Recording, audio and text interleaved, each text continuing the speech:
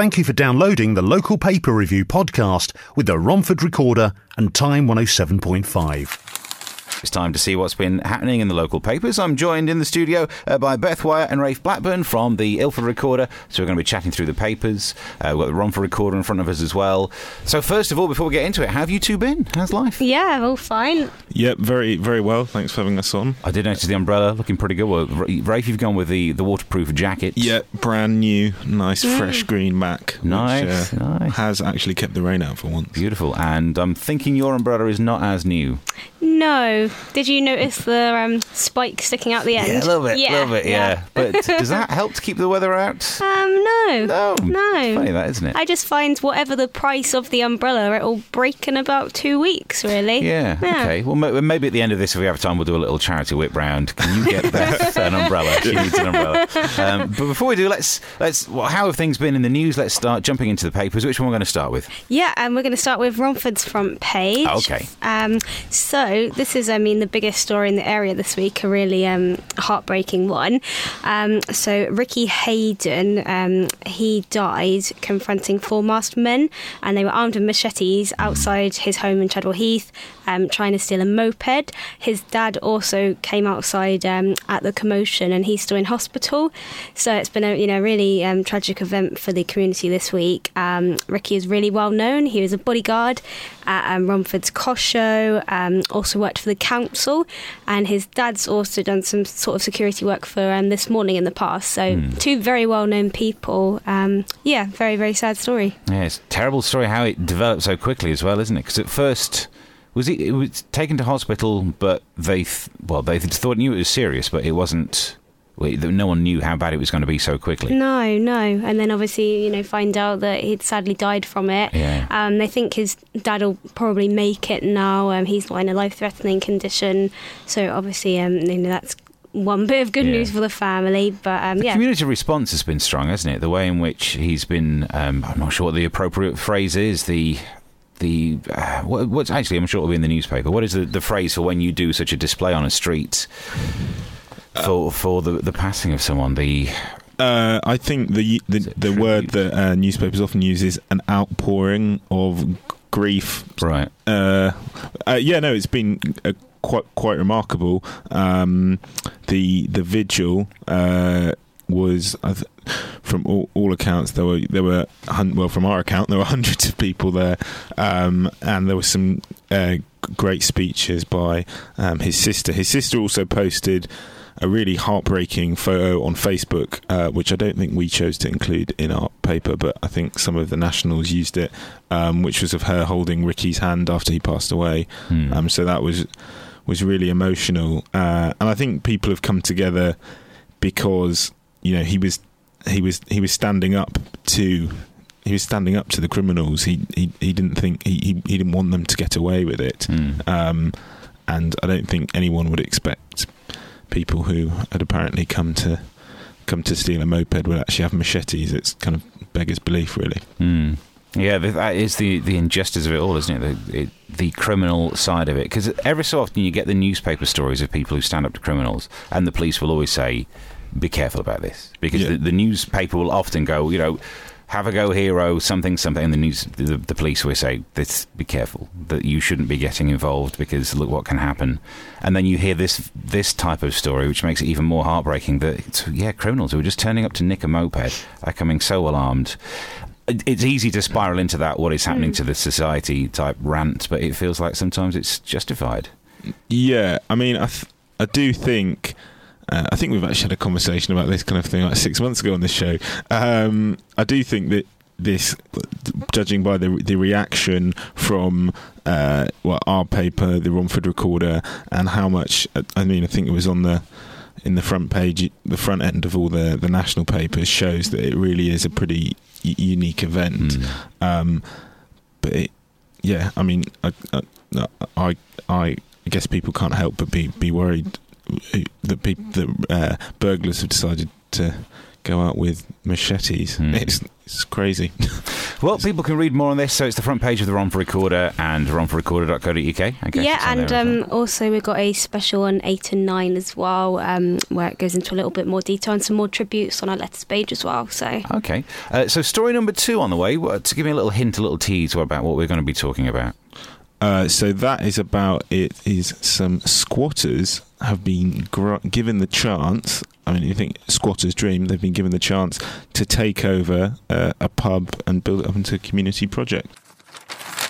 Let's jump into story number 2 in the local paper review, joined today by Beth White and Rafe Blackburn. Story number 2, squatters. yes, so some listeners may remember the Bitter End pub in Romford for a previous story. This was a pub which had a massive fire on Boxing Day, which made the pub obviously quite derelict. And since then, we've heard a few bits and pieces, really. Some concerns from a conservation group in the town about, nothing's really been done about it. It's become, going to become an eyesore. But this week, we actually have an interesting follow-up where 6 squatters have actually taken it over with permission from the owner to apparently turn it into some sort of a community space. So, am I just being picky here? Are they squatters if they've got permission by the owner to be there? I think they're kind of lifestyle squatters. Is that a thing now? I think it is. Well, the guy, Charlie Sanderson, said, I've been squatting for a few years in protest at the housing crisis. I don't know whether he's now not a squatter. Yeah. I guess you kind of I suppose you're, well, I'm not going to get into the legal ramifications of squatting, but yeah, now if you've got permission to be in a place, you're no longer a squatter, are you? Yeah. I think maybe squatting is more, kind of more describes the vibe going on. I mean, I suppose it's quite interesting. You with these kind of derelict buildings, you kind of expect they're going to be turned into flats or something. Whereas the idea with this is a community. I'm not entirely sure. It's going to go back to the community. It's going to be for the community, although quite an interesting mix. For it says music, graffiti and arts project, a safe space for hackers, anarchists and activists and children. So I'm not quite sure how those different groups are all going to fit together. But I've never done much hacking, but I imagine having kids around you making noise, you must be like, I'm trying to focus here, I'm trying to break in a kernel and get through a back door, and they're making that noise, but then I've never really been a hacker. Right next to the ball pit and the hackers can go slot in right nicely next to each other. I must admit, when I read this, I thought, what a great idea, because you've got people effectively volunteering time to make something happen. Yeah. But the only thing that's sprinkled a little bit of salt on me cornflakes there is the phrase that you said that actually things like this normally become flats. And if there's one thing that actually we do need is way more accommodation. This is a great idea, but now you've added the word flats in there. I think, would it have been better if it got turned into flats and more people could have places to live? Yeah, but at the same time, I feel there's quite a lot, or obviously that there's as we know, there's a massive shortage in housing, but at the same time, I think these community centres, or if it does turn into a community centre, so many towns are just turning into blocks of flats. There's loads of people campaigning at the moment against aspects of the local plan in Redbridge. Because obviously they need to turn things into flats, and these people are saying, if ever there's a flat, why, if it's just ends and blocks of flats, why would people want to live there? So a balance has to be struck. I'm interested to see what happens to it, and the building is still owned by a separate company who've given these maybe squatters they've let them do this. I'm guessing it's I don't know, will they want the return on their money, or how's it going to work? I don't know. Right, as soon as you start bringing money into it, I mean, I don't know what hackers pay to rent space. Actually, do you know what? If I were a hacker, I probably would do that at home rather than in a place that openly says this is where some hackers are. I've never tried to evade the police in that way, but that's probably... Yeah. Just to get the kids to distract them. Not a bad idea. But as a project, this is a great thing, isn't it? If we take on board the idea that it's a bit more nuanced than just thinking more housing is good, then this is the kind of thing that is great for a community. And so if the people who own it aren't too snippy about the return on investment, this is something that just gives to the community. There's no downside to this at all, is there? No, I don't think so. I mean, obviously it depends what this community space is, because in the interview, as Rafe was saying, they haven't kind of given any details of what sort of provision they'd want other than just, music and art and stuff, which is obviously quite general. Sounds good. But this is quite a historic area of Romford, where we've talked to the conservation group before. There's obviously Havering Museum nearby. There was another old pub called the Woolpack, I believe, which is... has been conserved, so kind of kept as it is with a nice original architecture. So, yeah, I think in this case, if it, did just become flats or something, I think that'd be maybe a strange place for that, and it'd be nice to have something in keeping with the historic side of things. I mean, there are these kind of places, whatever it turns into, they are becoming kind of pretty popular across London. I know there's a few in the centre of town where they've just turned it into like a skate park and a graffiti area, and like tourists are like literally flocking there. So I think people do like to see public spaces have something different done to them. Obviously, we just need to wait and see what is actually going to happen. Yeah, with the hackers, we know there'll be the hackers. Definitely going to be some hackers. We're probably getting this all wrong, and it's just some New Zealand rugby players. Exactly. Yeah, it's just a typo. Brilliant. Okay, so story number 3 on the way. Give me a little hint. What will we be talking about? So this is the seriously glamorous subject of MP constituency boundary changes. With a tease like that, who wouldn't want to hear more? We'll find out about that. It is important. So we have in the studio Beth Wyatt and Rafe Blackburn from the Ilford Recorder. It's the local paper review. This is an Ilford Recorder one, isn't it? Yeah, this is. There is a piece in the Romford Recorder about it, but it is not as big a story because there's not as much changing. I think there's a couple of wards are moving from... And I'm not into it.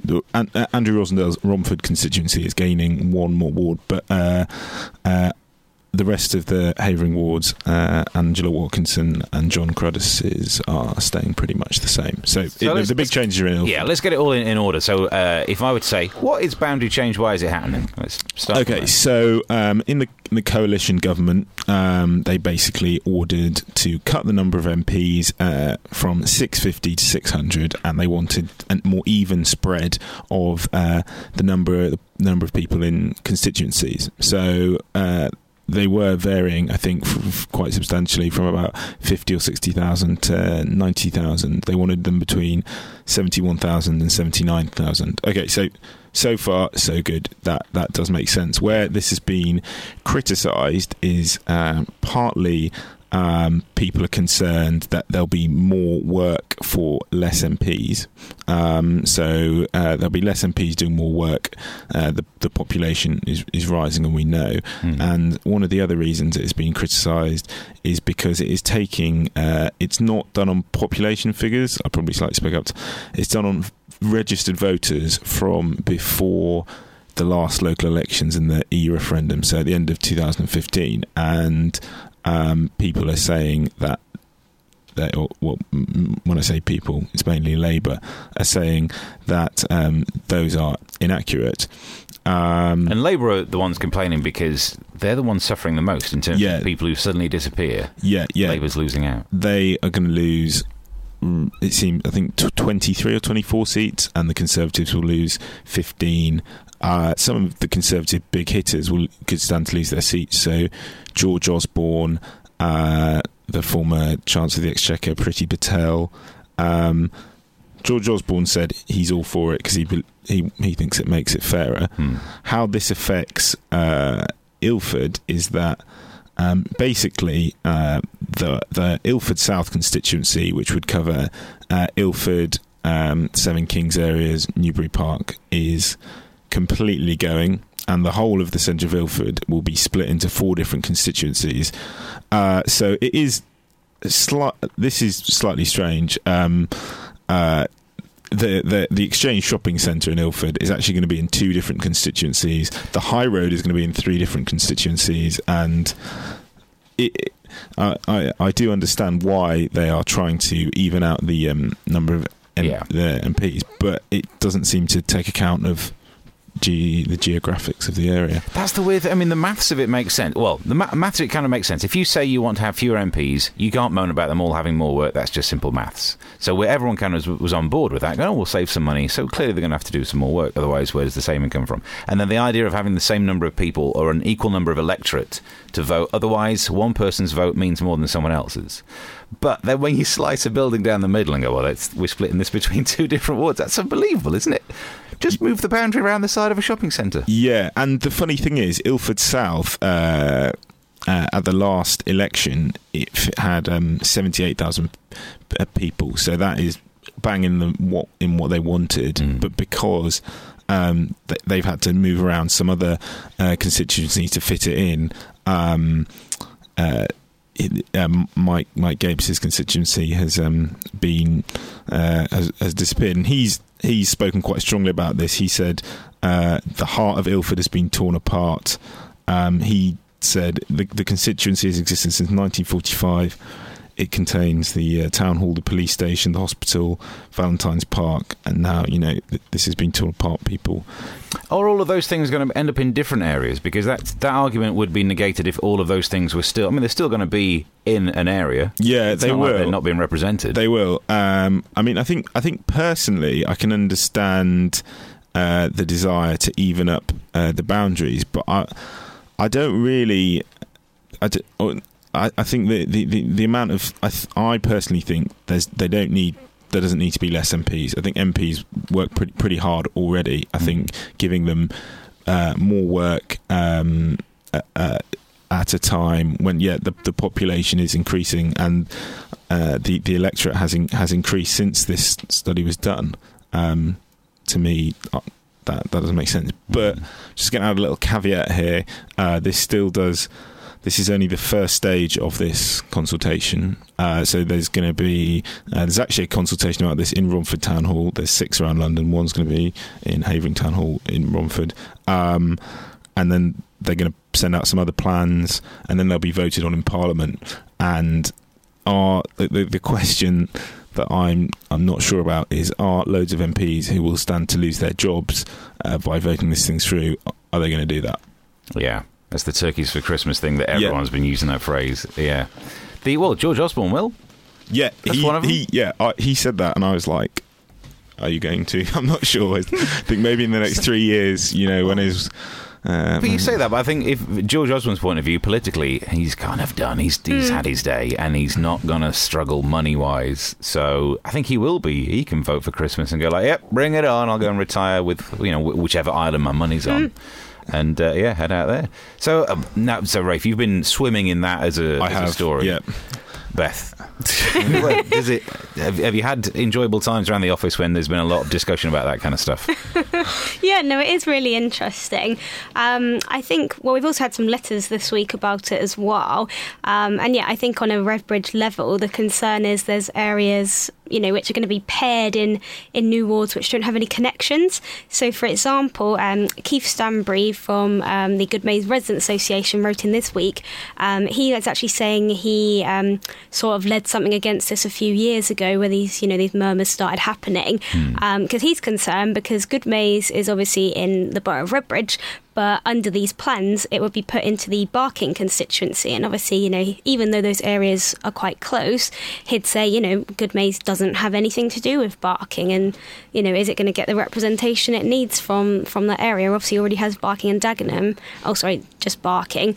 Dagenham and Rainham, obviously, another constituency. So, there's quite a lot of opposition, bit of concern about representation. The only way to follow that logic, then you just end up with loads and loads of MPs. If you don't want to pair up anywhere that feels like it has in some way a bit of a cultural distance to the ward that it'll be in, then you just end up having to have lots and lots of MPs. Yeah, I mean, I don't think there's really an easy answer to this. I would say that the Ilford South constituency, like I said earlier, has been around since 1945, and I think it makes a lot of issues obviously mixed between issues with the council and with issues that MPs deal with. And when someone like Mike, who's been representing the area for 24 years, when he mainly deals with Redbridge Council, then it's easier for them to work together. If one MP is split into like 4 different boroughs, that's when I think it can get a bit confusing, and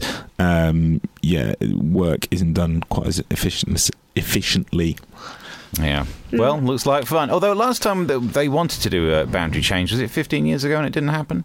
They put out some original proposals for this. So there was some proposals before what we've had now, and it got voted down. And so there is a chance if when the MPs have to vote on it, if enough of them are thinking like, "Oh, I'm going to be doing myself out of work." Yeah, I think it will look quite a bit different to what it looks like at the start. Okay.